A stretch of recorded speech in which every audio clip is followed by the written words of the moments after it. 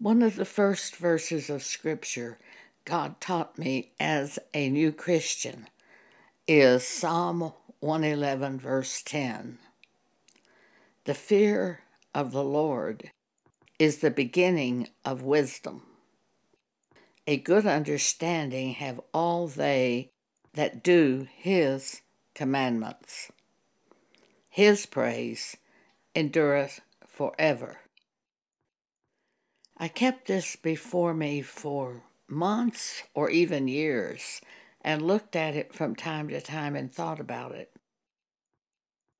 To me, the fear of the Lord is an inward knowing that God knows exactly what is the best thing for me. So if He tells me something, whether it is in the written Word of God or whether He communicates with me directly by the Holy Spirit who is in me, giving me a concept, either way, it's the right thing to do, the best thing to do.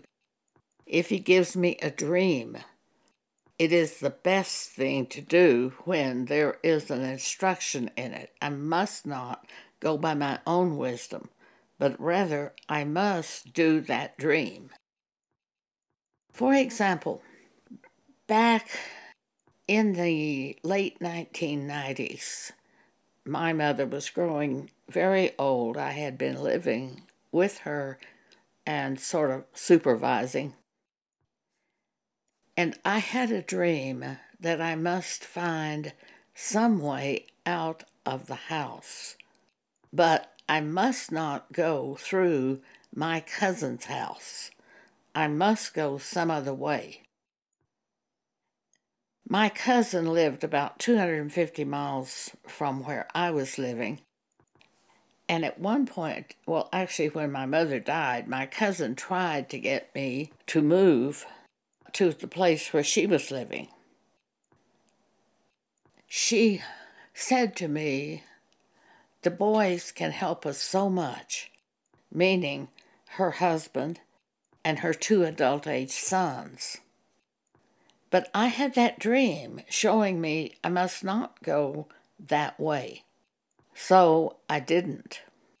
Instead, I went the opposite direction and moved to Lubbock, Texas, where I lived for the next 19 years.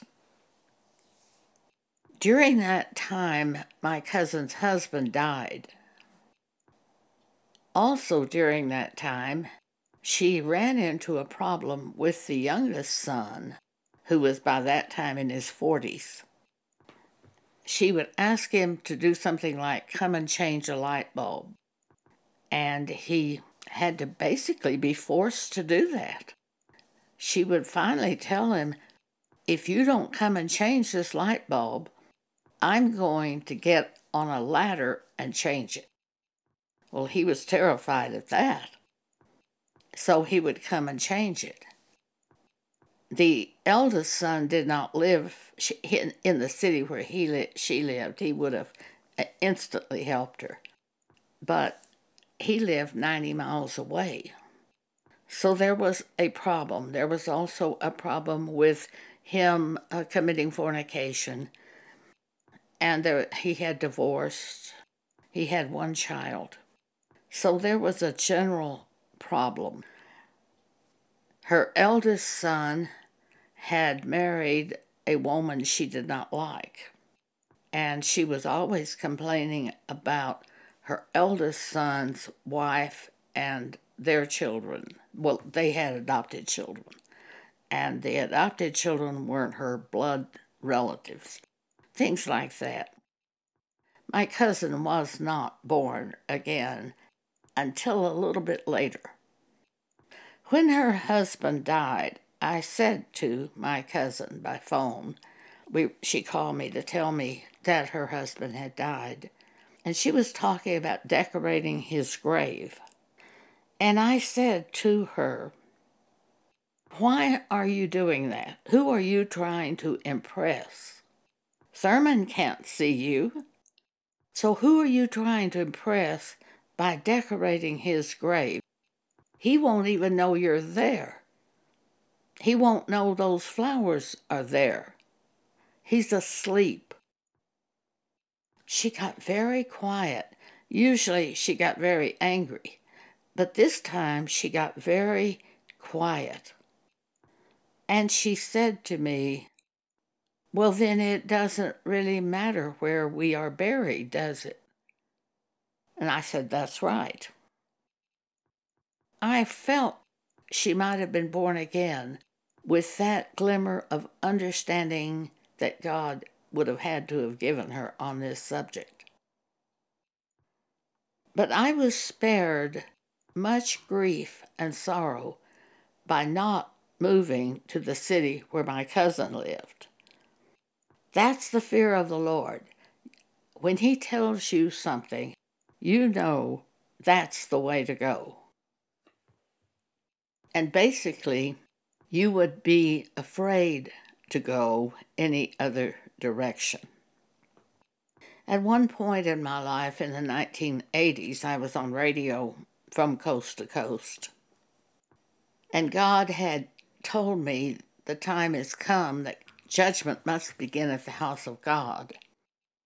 He showed me some ministers who were doing things that were wrong, and when I could not get a message to them because I couldn't get past the staff in the sense that my letters and cassette tapes that were not being given to those ministers.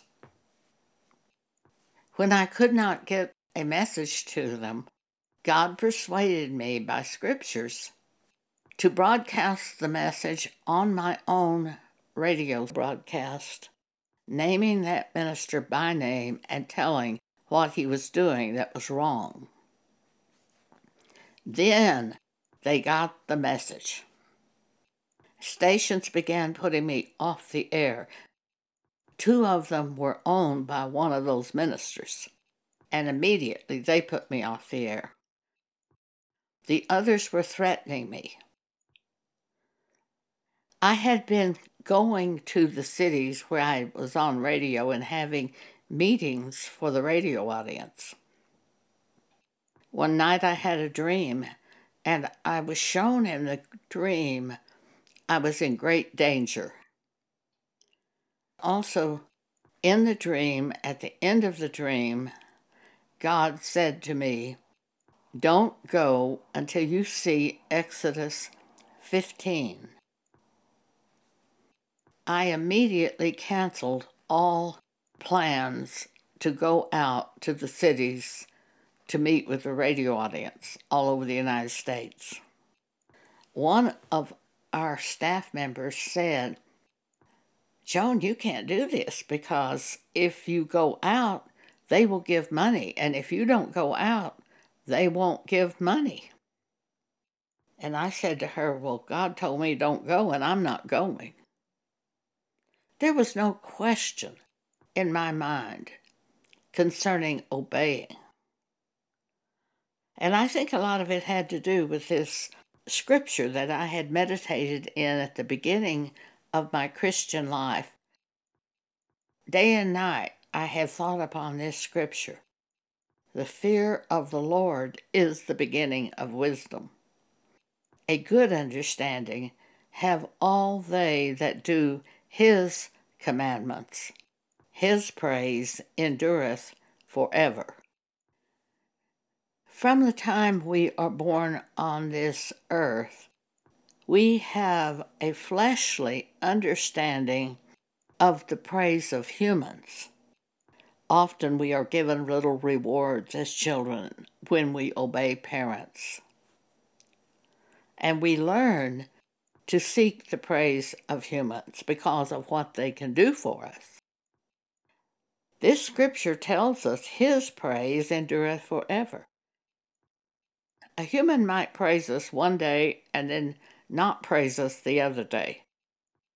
If we seek the praise of God, those who are godly will delight in us. But if we seek the praise of man, that is a very risky business. You might end up denying something God wants you to do because it could offend humans.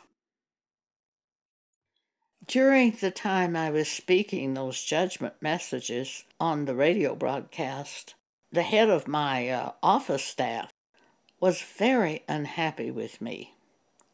She said, "What you're speaking right now causes us, the office staff, to want to wear a paper bag over our heads, so nobody will know who we are when we go to your meetings." And she said, "Do you really think God would have allowed physical harm to come to you if you went out?" And I said, "Oh, yes, I certainly do." The hate mail was just pouring in from church people. And I said, "God allowed Herod to kill John the Baptist." And she said, "Oh." She was in the faith movement at that time, and she was being taught certain doctrines that completely ignored scriptures in the Bible. You can only read the rosy, happy scriptures if you want to, but the truth is there are scriptures that show us that God does allow certain things to happen to us for the sake of the gospel. So the fear of the Lord is the beginning of wisdom. That's all that matters. Really, nothing else that we do matters other than obeying God. A good understanding have all they that do his commandments. His praise endureth forever. Follow that, and you will be very well equipped. Thank you for allowing me to share this with you today.